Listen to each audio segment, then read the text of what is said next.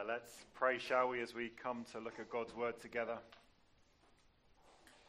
Almighty God, as we have sung, your word is living, and your word is sure, and your word is what we have had read to us, and your word is what we are now to look at. And we pray that you, mighty God, through your living and sure word, would do good to us.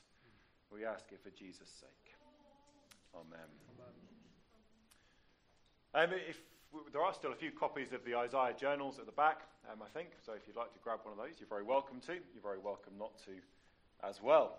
But it is a weekend of kings, as we have already prayed about, with the coronation yesterday. And it was in the 12th century that Henry of Huntingdon wrote about King Canute, who reigned from 1016 to 1035. And Henry of Huntingdon told the story that Canute felt a need to demonstrate to his servants the limits of his power. He said, no, you think I can do anything? You think I've got all power to do all things? Well, look at this. And he sat on the beach and he commanded the tide to stop. And then when his feet got wet, he jumped up and said, there you go, look, I'm not God. I can't do anything. In fact, Henry of Huntingdon quotes King Canute. Oh, I've got a picture of Canute, there he is. Of Canute saying, let all men know how empty and worthless is the power of kings. Come a long way since then, haven't we? I'm not sure that dear old King Charles will feel the need to demonstrate such things to his subjects.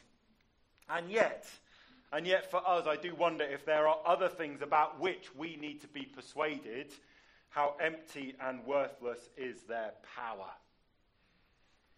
And I'm thinking about the kind of if-onlys of our lives. You know, when we say if only, we might not say it, but we think if only. Now, if only I had a different job. If only I had a different bank account or a different family or a different body. If only I had more of this thing and less of this thing. And we do it all the time, don't we? If only. And yet I wonder if any of our if-onlys are really big enough. I wonder what we could find that is big enough to answer the question, what is your only comfort in life and in death? And perhaps we know where the answer to that question goes, but I wonder how we answer it practically, day to day. Now, when you're awake in the middle of the night, what comfort is big enough? When you drag yourself to a job that is squashing you flat, what escape do you dream about? When your sorrow or your struggle sticks so close that you're not sure where it ends and you begin, and it just goes on and on and on, is there a comfort big enough? Are any of our if-onlys big enough? Well, with that, we come to Isaiah chapter 4. Concluding this little section in Isaiah we've been in for a few weeks, Isaiah chapter 2 to 4, a message that comes to a people who are enjoying the stability at the end of the long reign of King Uzziah.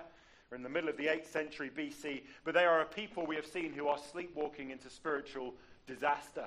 And over chapters 2 to 4, this is what we have seen, the way it's structured. But chapter 2 began by setting a vision for a glorious future.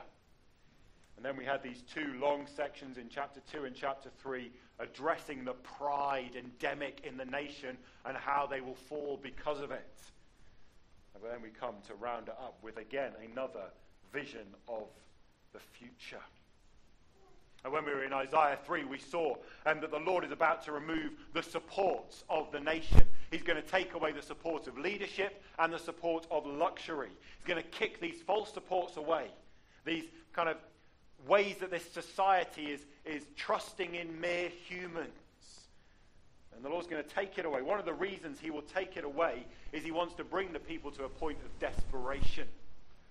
We saw in Isaiah 3 verse 6, the people will be desperate for someone to lead them.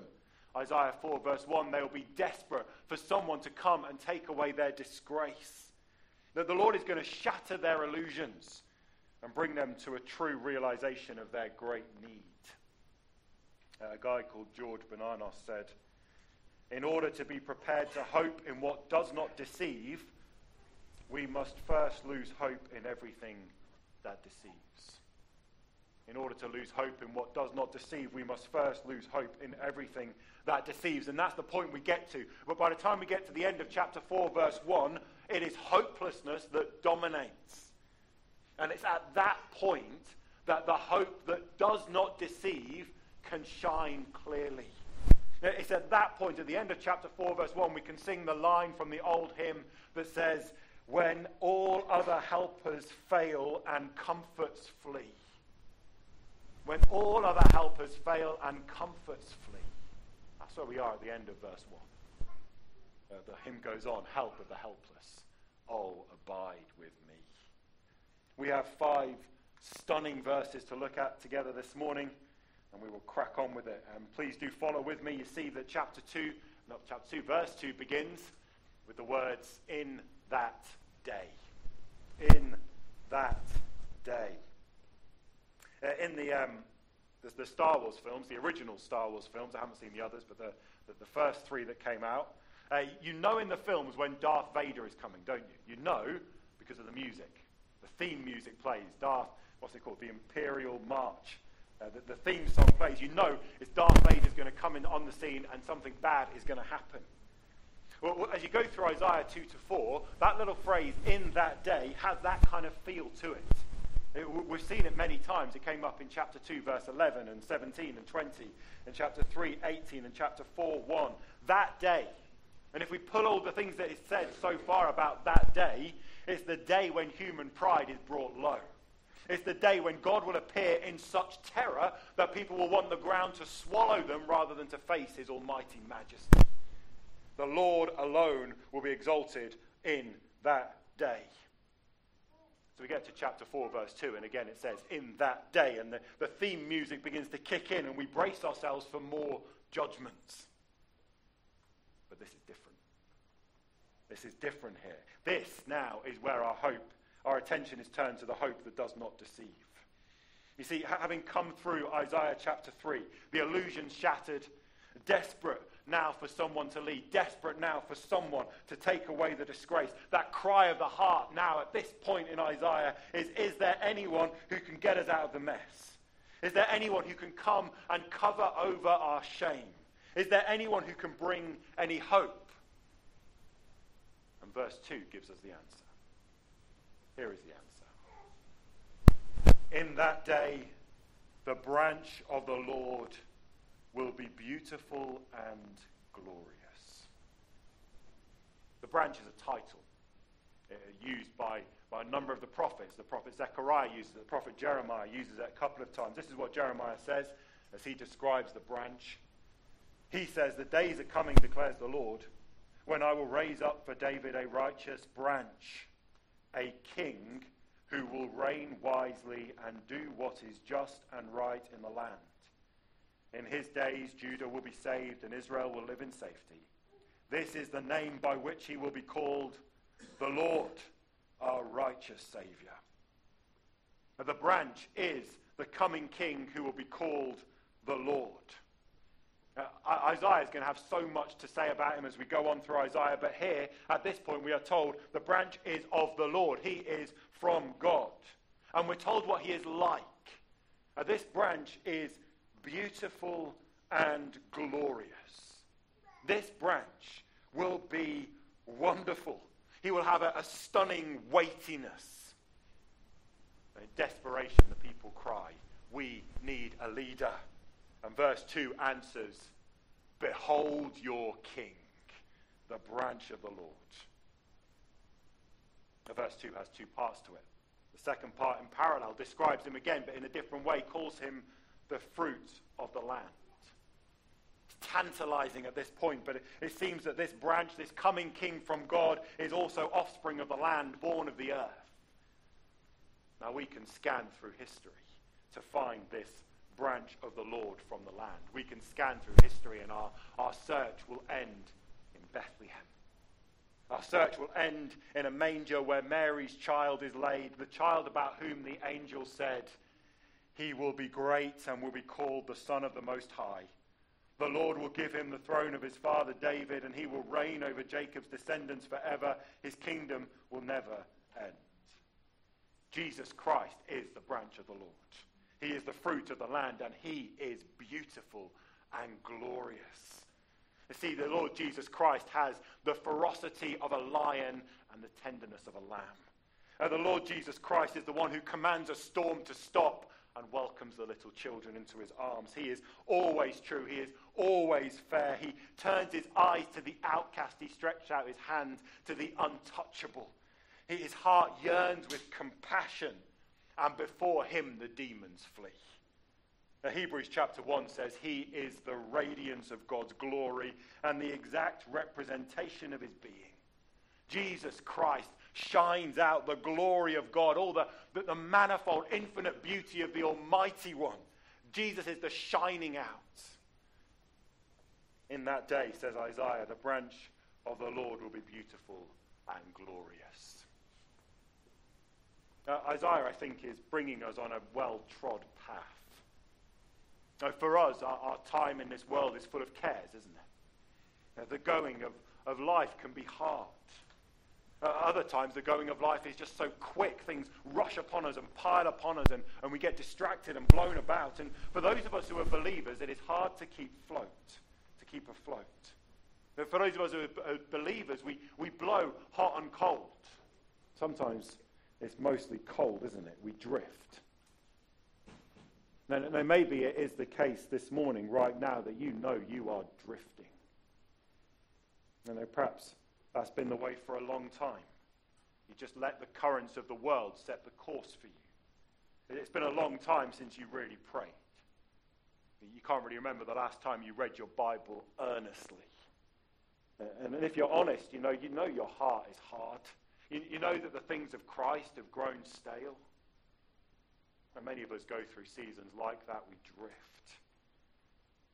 Now, Isaiah writes to a people who are comfortable in life. They are prosperous. They are settled. But he's been working so hard through chapter 3 to show that they're on thin ice, that they're relying on stuff that's not big enough for them, and what they rely on will fail them. But now when we get to chapter 4, verse 2, the message is in some ways so simple. When we get to chapter 4, verse 2, the message is, turn your eyes on Jesus.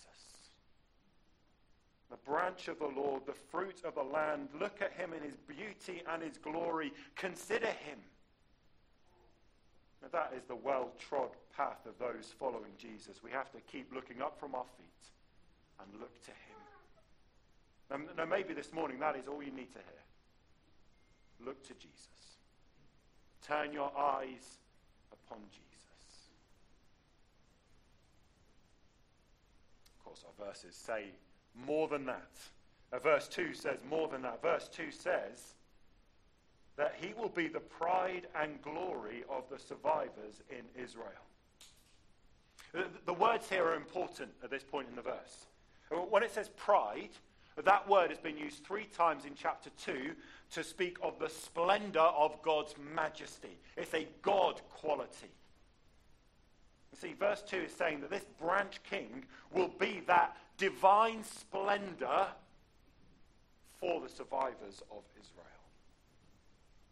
And then the word glory there in verse 2 is repeating what was said in chapter 3:18, where it spoke about the finery, the beauty that was being sought by the women in Jerusalem.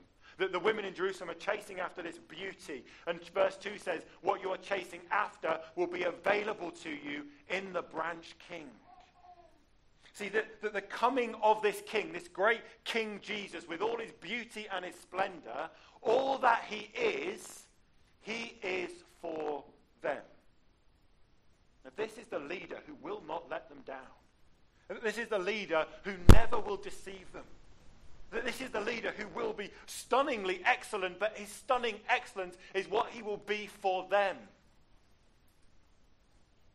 And the rest of our passage, verses 3-6, unpacks how this branch king is glorious for his people, what it is that he will do for them. And we have to keep coming back to ourselves, don't we? We're a long way from the times of Isaiah. But when this branch king came in the fullness of time, he commanded that the message about who he is and what he has done would go out to all the world, because he wants to bring into his people those from all the nations under heaven. And for us today, we live after that coming of Christ. We live in times that are different to the times of Isaiah. Pause.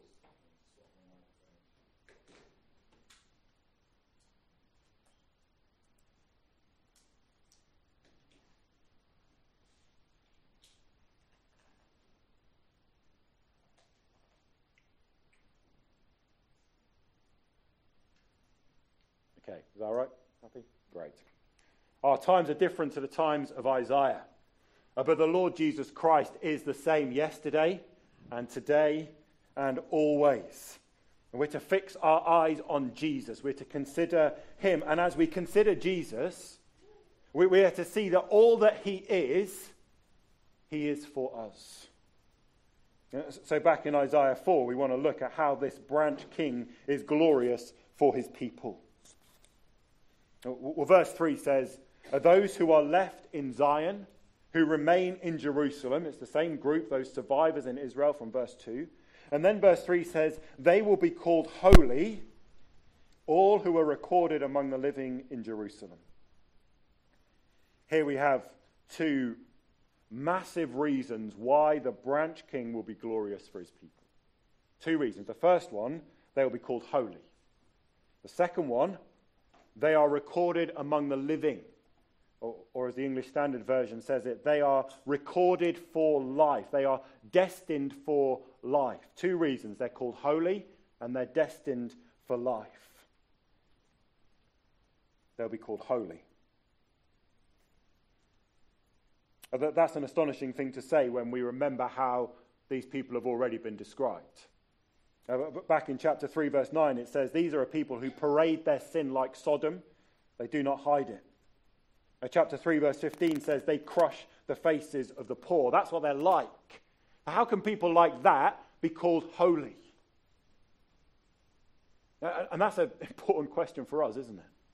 Now, for any of us who have any sense of our sin and our failing, the most vital question is, can such people really be called holy? The personal question, can someone like me really be called holy? And verse 4 answers that question. And it answers it with a temporal connection. It begins with the word when. Not there in the NIV, it's there in the ESV and the CSB, but it's a when. When will these things happen? How can they be called holy? It is when verse 4 has happened. That's the most vital question for us to ask is, how can a person like me be rid of my sin so that I can be called holy? And verse 4 says it's when the Lord does something. You see that? It's when the Lord does something. Now, Lady Macbeth in Shakespeare's play could not scrub the stain from her hands. Remember, she'd plotted to kill old Duncan, but then the stain stuck and she washed her hands and it drove her mad because she couldn't get rid of it. And like her, we can scrub and scrub but never be clean, never make ourselves holy.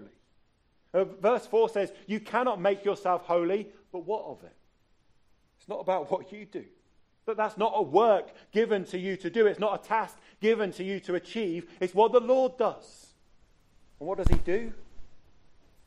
Well, verse 4 says he does something about the filth of the women of Zion. Filth is excrement. One commentator says it's a word that can be used for vomit or the content of the bowels. That this is what God's perspective is on all the fancy luxury of the women in Jerusalem. Those who find the meaning of their life in the abundance of their possessions. Filth.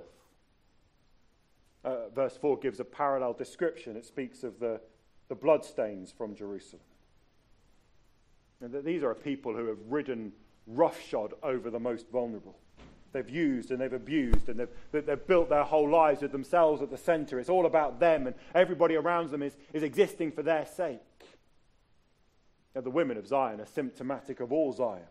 This whole place is given over to godless wickedness. And God's assessment when he looks on this is that what these people see as their very best, the Lord sees as worse than filthy rags.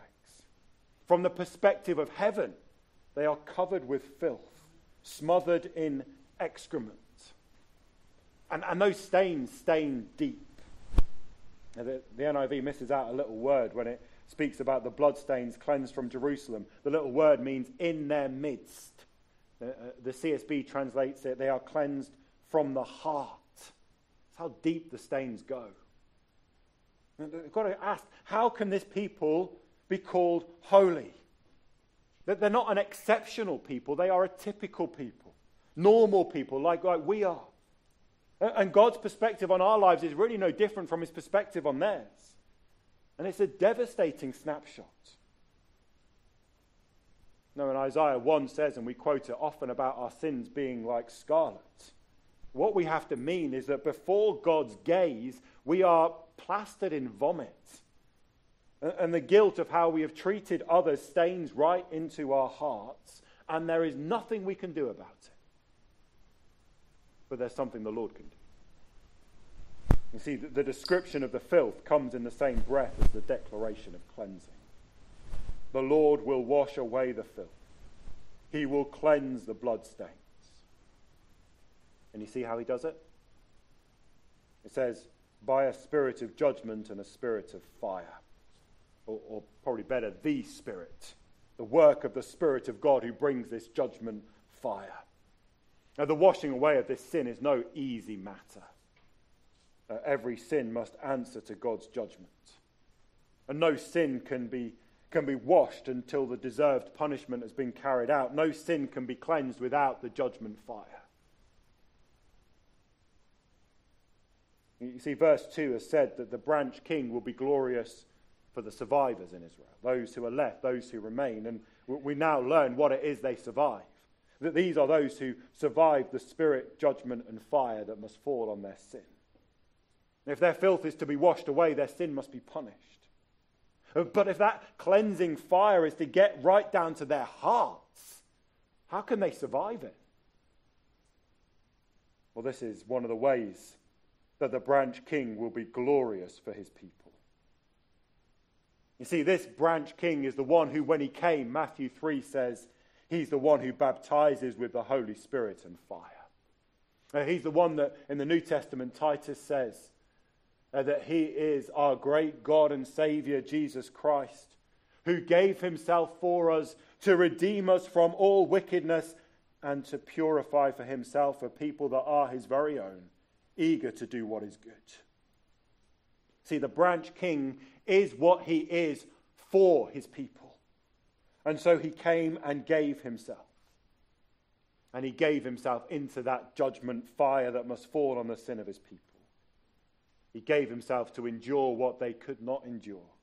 He gave himself to redeem, to pay a price, so that the spirit judgment fire would not consume his people, but that they would survive, and not just survive, but they would come out and be called holy, washed from their filth, cleansed right down to their inner being. They would be purified for him. And that is why he is glorious to them. No, they don't bring anything to this. Nothing in my hand I bring, simply to the cross I cling. They do nothing, but the Lord washes, and it is his glory to do that for them. Now, all of us have sin in our hearts, and we all have two options. And we can hold on to it, or we can ask Jesus to deal with it. And it is the glory of Jesus to suffer for our sin. It is the glory of Jesus to wash us clean and call us holy. And we will rob him of his glory if we try to deal with it by ourselves, if we try to cover our wrong with our good. And we will rob the glory of Jesus when we wallow in our guilt for the sins for which he died to cleanse. And we will rob Jesus of his glory when all we see is our filth and we forget he died to make us holy. The branch king is glorious for his people. And there are two reasons why in our passage. The first one is because they will be called holy. The second is because they are destined for life.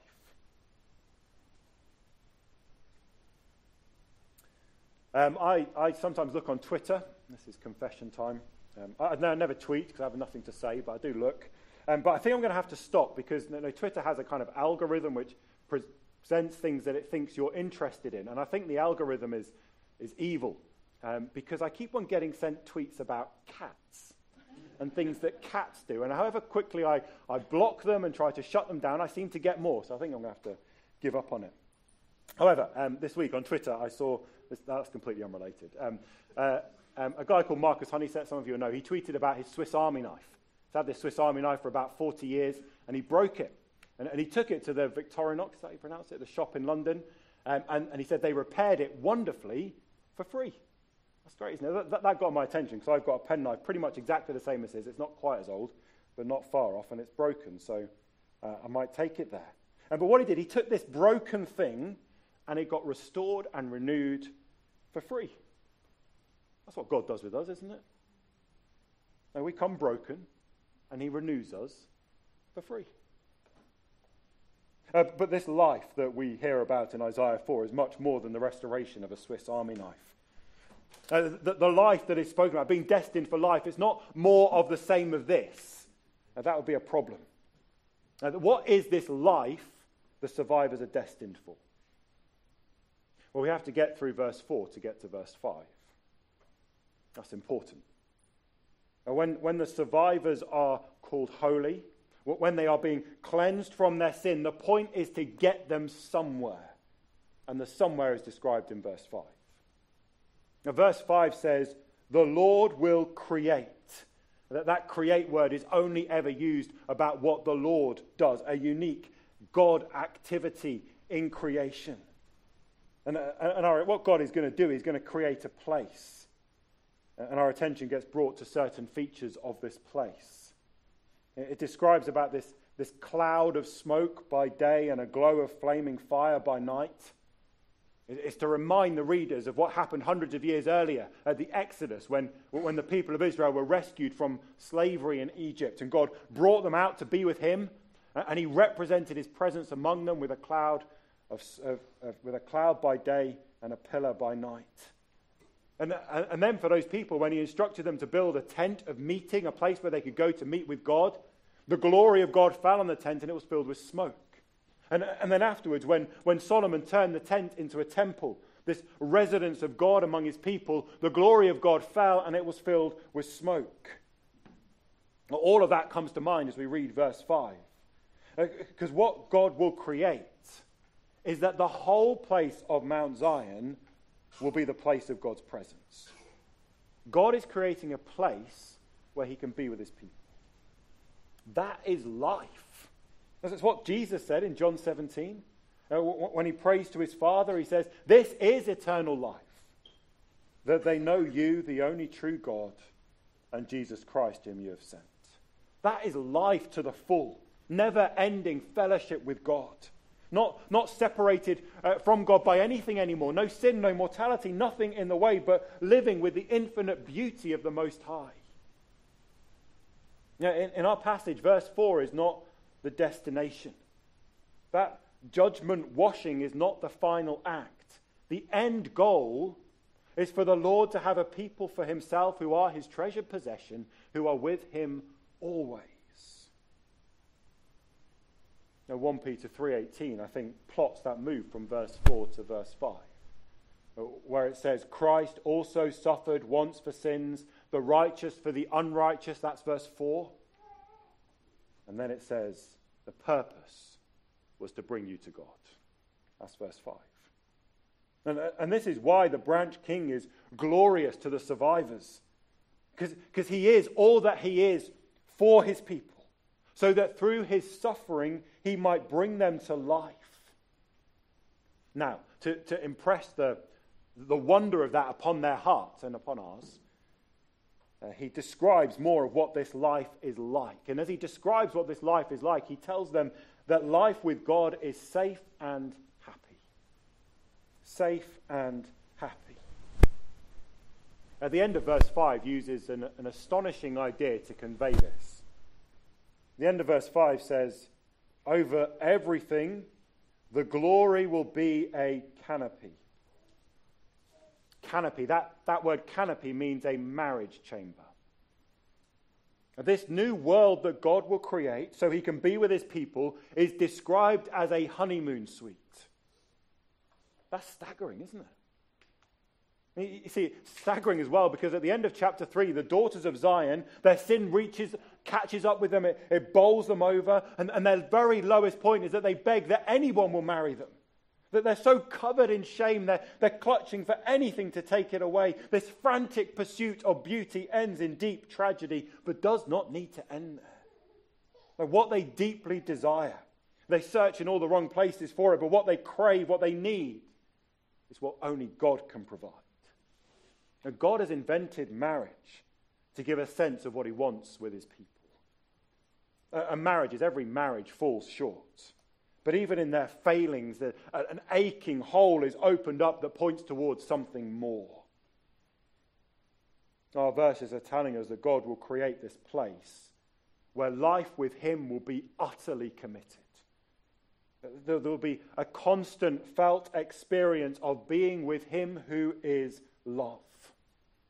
Now, all love in this world is tainted and poisoned and polluted and weakened, and the shine is bashed off it. But in that world, love will be pure. Infinite love will be known, and we will be in it. Now, God doesn't want anything to be held back in his relationship with his people. And so he uses this idea of marriage, the honeymoon suite, a way of helping to give just a tiny glimpse of what is now more than what we can understand. Because in that place, we will belong. In that place, all disgrace will be removed. And in that place, we will be home. It's a happy place. And it's a safe place. Now, verse 6 describes the safeness in a number of ways. It says, this place, it will be a shelter and shade from the heat of the day, and a refuge and hiding place from the storm and rain. The heat and the rain giving two extremes to show the range of protection. The storm and the rain are giving a kind of an unusual harm and a usual harm to just spell out the breadth of this protection. But verse 6 is piling up all these different ideas of protection to show how complete it will be in that place. And you just think how the ideas in verse 6 would work upon the hearts of these people. These people who are being brought into the midst of great troubles. They live in them just like we do. And they're told now how the branch king, who we know as Jesus Christ, will come to secure life. He will come to secure this place. That is why he is glorious to them. That this place that God will create where no harms can reach. Think on that. Where no harms can reach. Now, the fears that corrode our confidence in this life, they won't be there. The panics that cripple our ability to function, they will not be able to get to that place. The dangers that loom around, the dangers that already entangle and afflict us, and we are already in the midst of them, they will not be able to get at us in that place. And the accuser's voice in our ear. Now, that voice that wears us down, that tells us of our faults, tells us that we are worthless, that voice will not be heard in that place. And all of our disgrace and the shame that we carry, it will be left outside of that place. Has no permission to enter in that place. And the hurts from our past that still haunt us today, they will not be able to get at us in that place. And the threats around, the threats of disease and war and violence and famine, whatever disaster we can imagine. Now, even the unseen threat of demonic powers constantly plotting our ruin, none of it will be able to get to that place. None of it will be able to get at us in that place. Now, the life that God will create is endlessly happy, and it is always safe. You see, the branch king is what he is for his people. And so he gave himself for them, to bring them to God, to earn for them eternal life, life that is in God's place, life that is with God, in his love and under his protection. That's the destiny of his people. They are destined for life. They're not destined for the grave. They are destined for eternity. And that is why he is glorious to them. But the question that every one of us needs to answer this morning is he glorious to you? Now I wonder, even as you hear these things, whether you even want a part in it. To be called holy. To be destined for this life. Does that hold any interest for you? Now, who is this for? No, it's clear in our passage it is for the survivors. Now, we have to ask, are we the survivors? Well, these survivors in our passage can do nothing.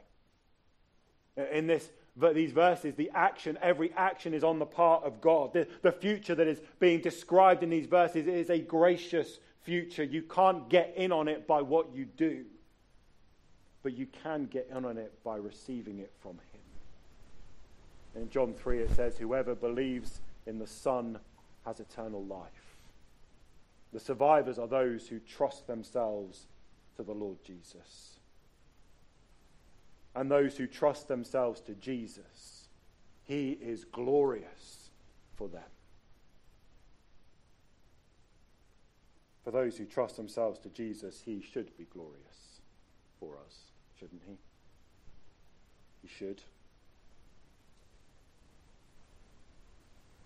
Now, as we come to the end of this little section in Isaiah 2-4, a section which aims to help the people put their trust in the Lord, putting before them the glorious future in contrast to the fall of the proud. With all of it in view, we now come again to that central exhortation in chapter 2, verse 5, that says, "Come, descendants of Jacob, let us walk in the light of the Lord." Let us walk in the light of the Lord. And Isaiah 4:2 turns our eyes to Jesus, to the branch king, turns our eyes to him, and we need that. Now, in this coming week, we will need that. And when we are on our faces in the dirt because we've stumbled or been tripped, and we will need to turn our eyes to Jesus. And when we turn our eyes to Jesus, we find that he is always enough for us. See, it's because of him. It's only because of him that we are holy. It's because of him that our many sins are not counted but cleansed. It's because of him that our status is not filthy, but we are purified by the blood of Christ.